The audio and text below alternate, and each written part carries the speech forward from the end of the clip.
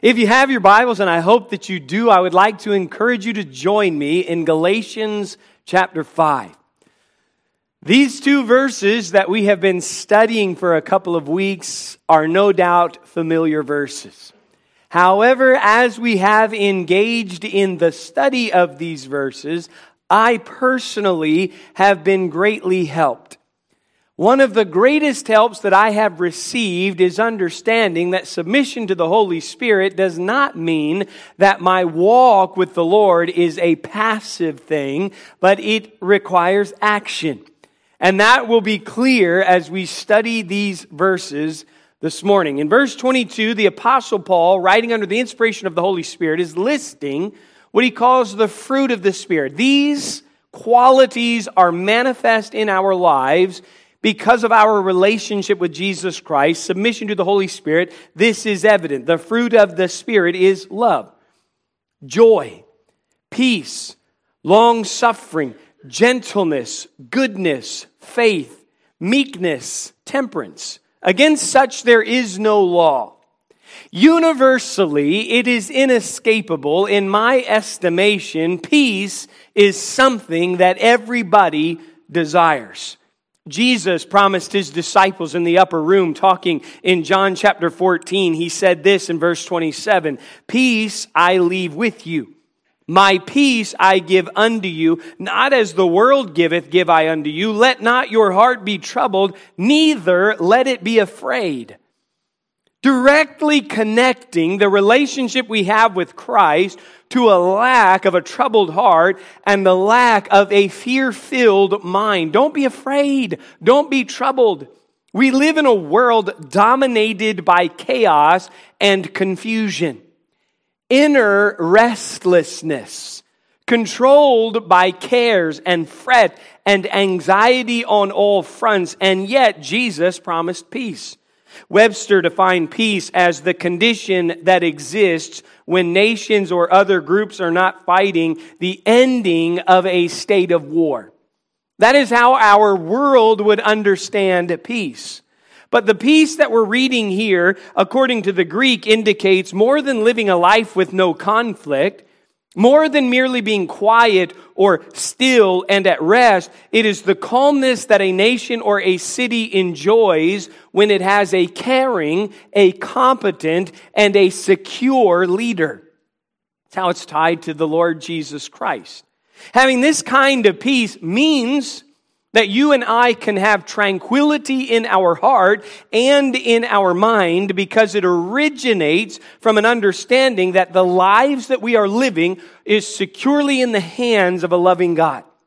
Fear creeps in when we don't know that God is in control. When we grasp that God is in control, it allows peace to reside in our hearts. It means experiencing quiet in your inner self, something that most of humanity lacks. How many of you have inner monologues? Yep, monologue, not dialogue. It's an inner monologue. You are talking to yourself on the inside. There is nothing worse in my mind than waking up at about 2:44 in the morning and letting my mind get going on all the pressures and cares and concerns of life. The fact is, I too often lack this inner peace. The world in which we live bases its peace on its resources, and the peace that God gives us is founded on a relationship. Peace, the peace that I'm talking about, is not something that this world can understand, nor can they attain. They can't have it. I'm not trying to be mean. I'm just saying this is a fruit of the Spirit. The Lord is being quoted by the prophet Isaiah in the Old Testament. In Isaiah 48:22, here's the Lord being quoted. "There is no peace, saith the Lord, unto the wicked." They can't experience it. He comes back in Isaiah 57:20, and we read this, "But the wicked are like the troubled sea when it cannot rest." We can get that mental imagery, can we not? A sea that is raging, cannot rest, whose waters cast up mire and dirt, it's churned. There is no peace, saith my God, to the wicked. The world just cannot arrive at the peace that we are talking about this morning. The lost The unsaved, those who have rejected Christ, can only have peace when there is an absence of trouble. And even then, it's not complete because they fear trouble arriving. Whereas the believer can enjoy peace in spite of trials because of the presence of the Holy Spirit. Now, many years ago, there was a bumper sticker, or there was a phrase, there was an axiom that was used on coffee mugs, t-shirts, and bumper stickers. I've already said that. That's where I saw it the most. How many of you have ever seen this one? No Jesus, no peace. No Jesus, no peace. How many of you have seen that? Now, I said this in the 945 service. For everyone that's like, never seen that before, that is the basis of my entire outline. So you're going to be confused the whole way through. No Jesus, K-N-O-W, no peace, K-N-O-W. No Jesus, N-O, Jesus, no peace. It is trite. It is seemingly light. Maybe it's been overexposed, but it is true. No Jesus, no peace. Jesus Christ, one wrote, is the Prince of Peace. People today want peace without the Prince. Another writer said this: men may be able to create alliances among a few states which are drawn together by common need or common greed, but a real unity among peoples is not possible in this world of sin and rebellion where men wish to exalt themselves above the Creator of the universe. No peace for those without Christ. It does not mean we are making the decision to keep it from them. It means they cannot have it because they do not have the source of peace of which we are discussing, Jesus Christ. All the way back in the Old Testament, Jeremiah, talking about the culture of the day in which he lived. He wrote this in Jeremiah 6 and verse 10. The word of the Lord is unto them a reproach. They have no delight in it. He's describing his society, and he is saying they don't revere the Word of God, they don't respect the Word of God, and they don't obey the Word of God. He goes on and he says this: for from the least of them, even unto the greatest of them, everyone is given to covetousness. From the prophet, even unto the priest, everyone dealeth falsely. It's a world of covetousness. It's a world of deceit. No respect, no reverence, no obedience to the Word of God. Here is his summation in verse 14. They have healed also the hurt of the daughter of my people slightly, saying, peace, peace, when there is no peace. He is making it clear that in the world in which he lived, though they chased peace, though they spoke of peace, they never had it because they rejected God. In the New Testament, we read of the time in the tribulation period on earth after the church has been raptured to heaven, when the world will be preoccupied with peace. Here's what we read in 1 Thessalonians 5:3. For when they shall say peace and safety, then sudden destruction cometh upon them as travail upon a woman with child, and they shall not escape. Rebellion against the Word of God keeps peace from ever truly existing. It is not a state that our world can ever rest securely in, nor can people sense on the inside. There is only one way that we can have true peace, and the Apostle Paul delineates it in Ephesians 2. He says this: but now, in Christ Jesus, ye, who sometimes were far off, are made nigh by the blood of Christ. For he is our peace, who hath made both one, and hath broken down the middle wall of partition between us, having abolished in his flesh the enmity, even the law of the commandments contained in ordinances, for to make in himself of twain one new man, so making peace, and that he might reconcile both unto God in one body by the cross, having slain the enmity thereby. Man in his sinful condition, man in his natural state, man, according to his default setting, who he is at birth, is the enemy of a holy God because he has a sin nature. Striving all through life, all kinds of false religions, all kinds of ideology, attempting to make peace because of that inner chasm, that shout from the inside that doesn't let us rest in peace. Yet never finding an answer, and the Apostle Paul tells us the truth of Scripture when he says the only way to be reconciled unto a holy God is through the shed blood of Jesus Christ. His whole ministry and mission is one of peace.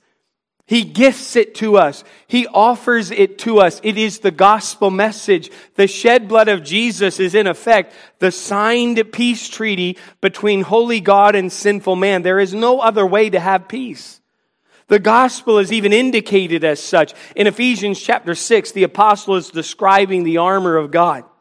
Here's how he describes what our feet are shod with, the preparation of the gospel of peace.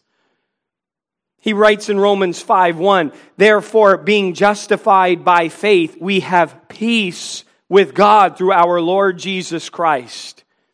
No Christ, no Jesus, no peace. Rejection of Jesus Christ, rejection of the Word of God is why the world does not know peace. Now let me be very careful. When I say that, I'm saying the opposite of peace with God is not merely a lack of sleep, nor is it a restless mind for those that are in the world. But lack of peace with God is utter condemnation. It is damnation for all eternity. If you die without His peace, you suffer eternal wrath and condemnation for your sins. No Jesus, no peace. The foundation for us to experience the peace that we are discussing is Jesus Christ. It does not rest in my external circumstances, but in the fact that no matter what occurs in my life, I can rest securely in the reality that sovereign God is in control. He has not relented control. No Jesus, no peace. Now for the believer, no Jesus, no peace. How then, as a Christian, do I live in peace? How can I attain this very desirable status of inner tranquility, peace of heart, peace of mind, lack of fear, lack of trouble, not restless like a churned up sea, but still as glass? How can I do this? It's not passive. There's something you must do. Number one, I have learned this. Peace is submission. Peace is submission. Peace is submission. Submission is the end of conflict. I told this story in the first service. I'll tell it again now. My son was born a baby. Is that how your kids were born? Mine was born a tiny little baby. I could pick him up, carry him wherever I wanted him to go. He could tell me no, and I could just hold him out here. He could fight and flail, but he was small. There was nothing he could do. But now he's a big boy. Gets bigger seemingly every passing month, and is fascinated with jiu-jitsu. Now, when you have a son who's gotten bigger than you and is fascinated with jiu-jitsu, you can be certain that at some point you are going to become target practice. Last night, he decided we were going to grapple. Now, let me put the context on this story that one of us was going at 50%. The other was going at 75%. And we were wrestling, and he found a way to put his forearm on my neck, making it hard to breathe, and rolled, and we were on the ground, and my left arm was like in a chicken wing thing and pulled up, and here's what I had to do, and it made his day. Didn't ruin mine because I'm secure. I simply, with the chicken wing hold, reached over and tapped out. And the second that I tapped out, the pressure released. He let go of the hold. Where there was conflict, in a moment upon submission, there was now peace. The pressure was released. It was over. I tapped out. I submitted, and I found peace. That is very real, the description of finding peace. It's a fruit of the Spirit. In other words, when you surrender to the control of the Holy Spirit, when you tap out, trying to navigate your own way through, you find peace. This is an active thing. This is not passive. This doesn't just happen because you're carrying your Bible and walking into church and sitting here listening to incredibly effective preaching. This is something you must do. You must submit. Let me show you the cause and effect of peace in your life. You say, my life is chaotic. I'm dominated by anxiety. I'm filled with care and fret. Let me help you. Peace is submission. Isaiah says this in Isaiah 26:3. Thou wilt keep him in perfect peace, whose mind is stayed on thee, because, that's the cause and effect. He trusteth in thee.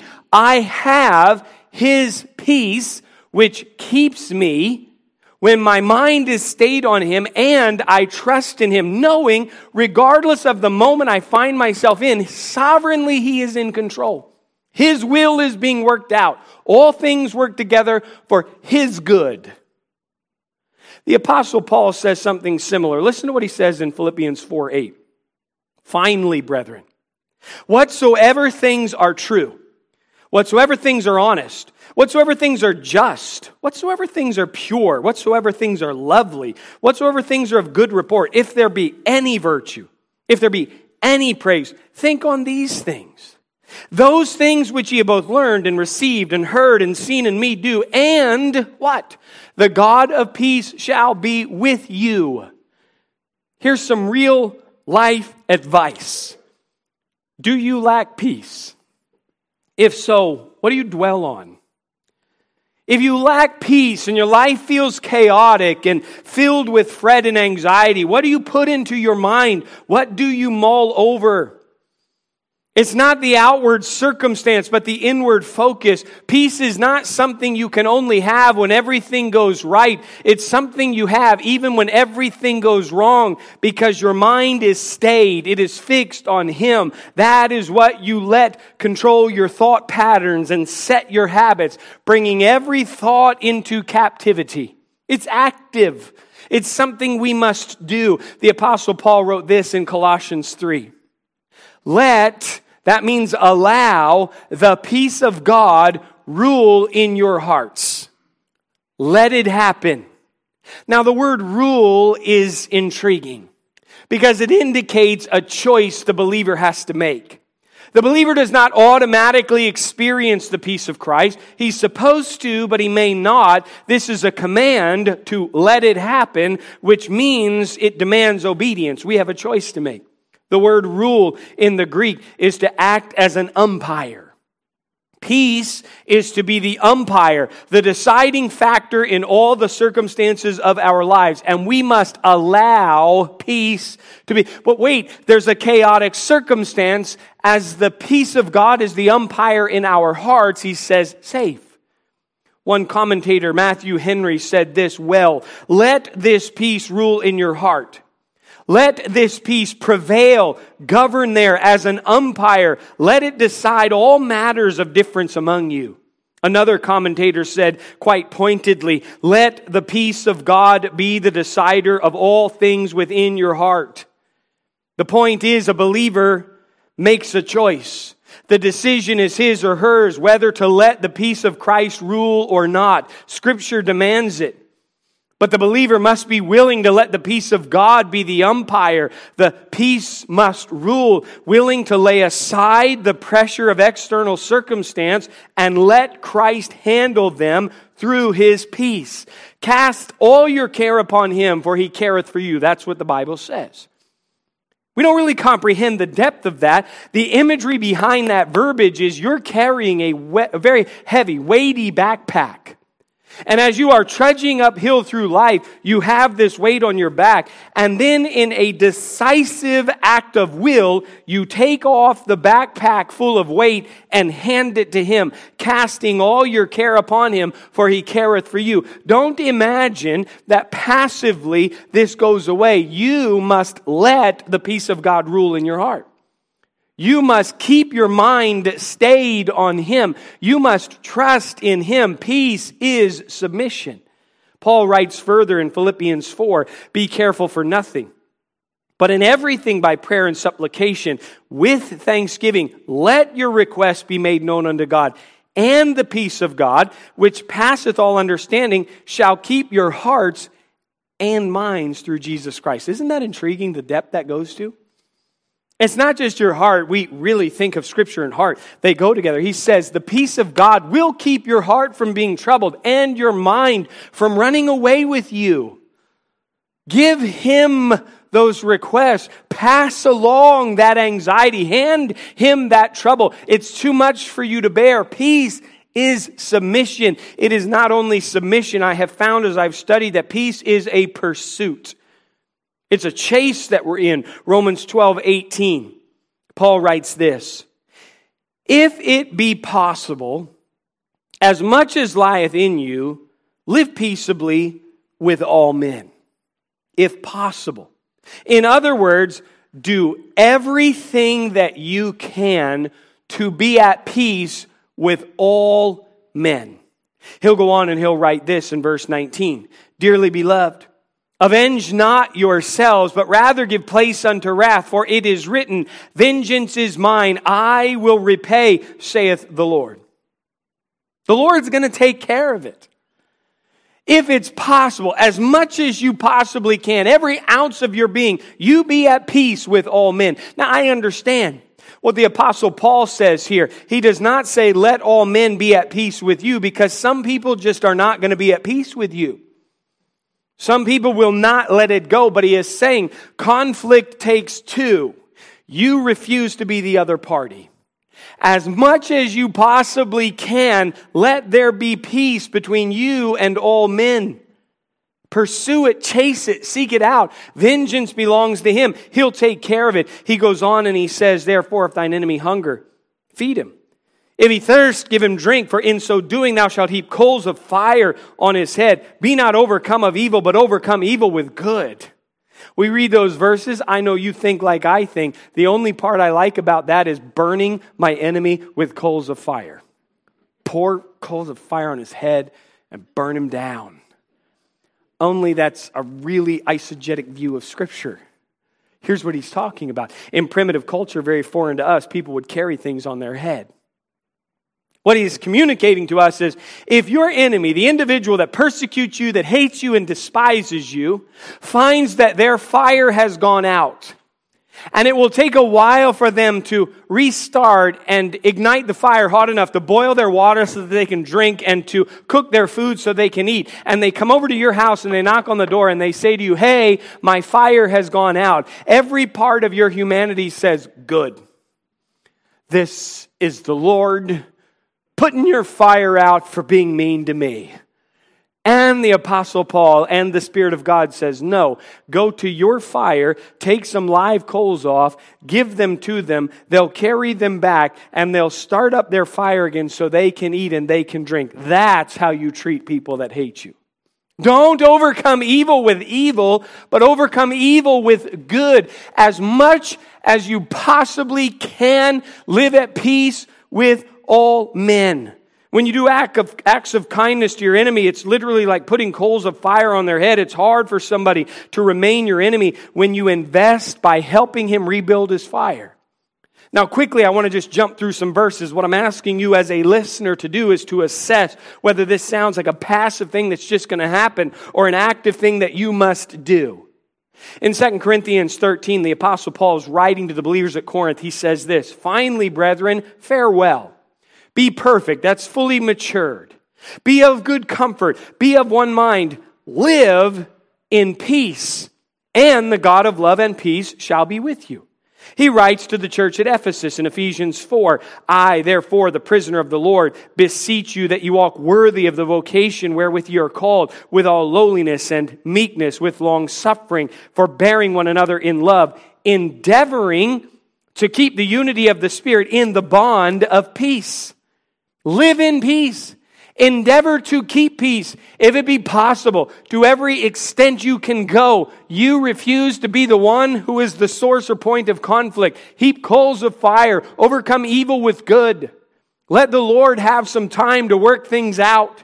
Jesus said in Matthew 5:9, "Blessed are the peacemakers, for they shall be called the children of God." That's a compound word, peacemaker.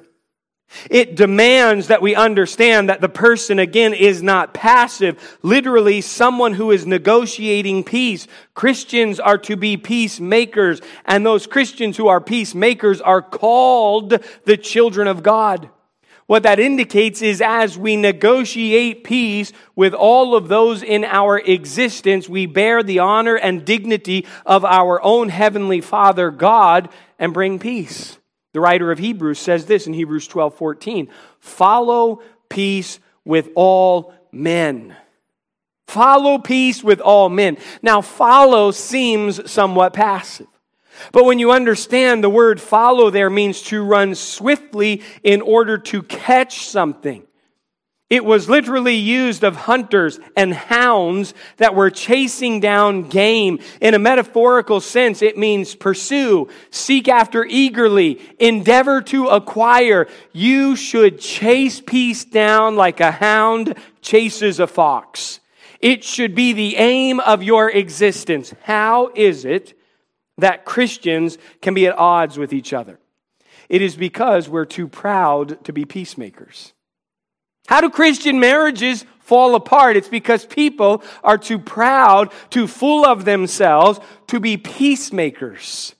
How can churches become caustic and factious in spirit? It's because people are too proud to be peacemakers and follow peace. Follow peace implies what we already know.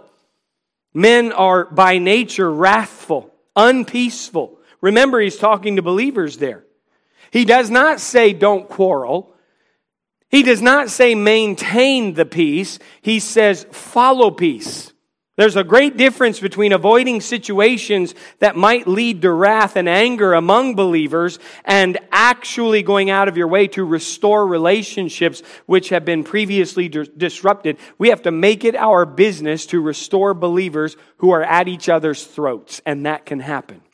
That's why the Apostle Paul has to take time in Ephesians 4 to say to Christians, be nice, be kind, tenderhearted, forgiving one another, even as Jesus forgave you. Do the same for other people. Follow it. By nature, that goes against us. And listen, I can maintain peace by avoiding you. Right? I just avoid you. I just go down to the left when you go to the right. I can maintain peace. If Jesus had just said, blessed are the peacekeepers, they shall be called the children of God. That's easy, but he says, blessed are the peacemakers, which means I cannot avoid you. I've got to make peace with you. Say, but Pastor, I'm in a situation in my life where the other party refuses to arrive at a place of peace. Well, then we just back up and we say, if it be possible, as much as lieth within you, live peaceably with all men. If there's going to be conflict, you're not the source of it. This is the whole turn the other cheek principle. This is brutal stuff to understand. And at no point is this passive. How do I live in peace? Peace is submission. Peace is a pursuit. And lastly, I have found that peace is a product of gratitude.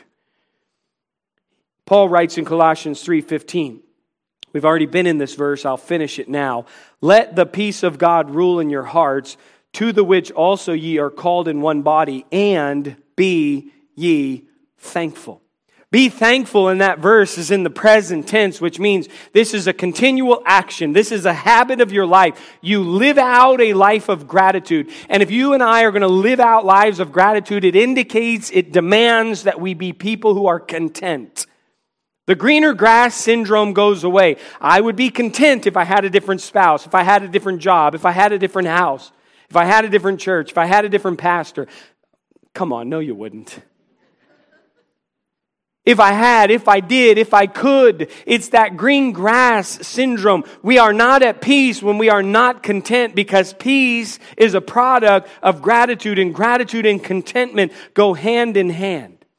Ask yourself this: would other believers or other people who know you well, would they say you are a person who is grateful and thankful, or are you known for complaining, whining, and griping?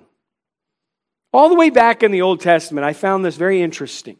In the book of Leviticus, which is kind of the manual for the Levites, we learned something along these lines. It's rooted all the way back in the Old Testament. In Leviticus chapter 3, we learned something about the peace offering. In Leviticus chapter 3 and verse 5, we learn that the peace offering was always offered right after the burnt offering and never by itself. The burnt offering, the offering for sin, and then the peace offering is offered up. In other words, the burnt offering dealt with sin, and the peace offering celebrated the forgiveness of sin. Over in Leviticus chapter 7, which you've been desperate to get into Leviticus today, you're there, you made it. We learn about the peace offering. Just listen as the peace offering is described. This is the law of the sacrifice of peace offerings, which ye shall offer unto the Lord. If he offer it for a thanksgiving, then he shall offer with the sacrifice of thanksgiving unleavened cakes mingled with oil, and unleavened wafers anointed with oil, and cakes mingled with oil of fine flour fried. That sounds like pancakes, right? That just sounds like pancakes. Now, get this as he concludes. Besides the cakes, he shall offer for his offering leavened bread with the sacrifice of thanksgiving of his peace offerings. Now, you and I cannot deny, as students of the Bible, two things. Thanksgiving and peace offering are one and the same. We also cannot deny that as we read through the list of that which is offered up as part of the Thanksgiving offering, this peace offering is communicating abundant gratitude. All of these different kinds of cakes, all of this effort that goes into this is communicating thanks for the forgiveness of sins, which means gratitude and contentment is a source of peace. And one of the reasons you lack inner tranquility is because you are always trying to get something that God doesn't have for you, instead of resting in what God has already given you. When you have peace, a cycle, you are thankful. And when you remain thankful for forgiveness of sins, you have peace and you are content. And so you are thankful and you have peace and you are content. And then you are thankful. It's a cycle that we live through. Here's what we have to grasp. We live in a world that literally is dominated by anxiety. Like a sea, that's the picture, tore up, turning up mire and mud, always churned up, always restless, never able to simply lay down. Inner monologues churning, tearing us up. We can have no Jesus, no peace. But no Jesus, no peace. Peace is submission. You and I have to bring our thoughts into captivity. Have to ask ourselves, what are we meditating on? What are we mulling over? What is setting our thought patterns? But if I will fixate on Him and on those things, and I will allow the peace of God to be the umpire in my heart, I can know peace. But I got to give up a lot of me to do that. Peace is submission. It's a pursuit. To be quite honest, some of the turmoil we have lived in is years, decades long, and we must be peacemakers. It's also a product of gratitude. Here's what I'm telling you. If we're ever going to live in peace, we cannot just show up at church, smile, shake hands, carry our Bible, sing out a few songs, and go about our lives. We've got some work to do. And I'm not saying you got to muscle up and change your personality. It is, after all, a fruit of the Spirit. If we're right with God, revering His Word, obedient to His Word, this is manifest in our lives. Peace. Don't act like you don't long for it. Would you please bow your heads just for a moment?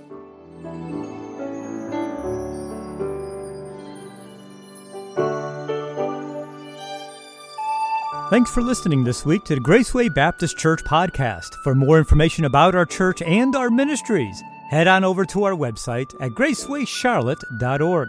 We are a church located in South Charlotte. We are growing, and our ministries are doing big things for Christ. If you're looking for a way to get plugged into what we're doing, email us at info@gracewayscharlotte.org. Also, stay in the loop with everything happening by following us on Facebook and Instagram. Our handle is Graceway Charlotte. Thanks again for listening to the Graceway Charlotte podcast. We'll see you next week.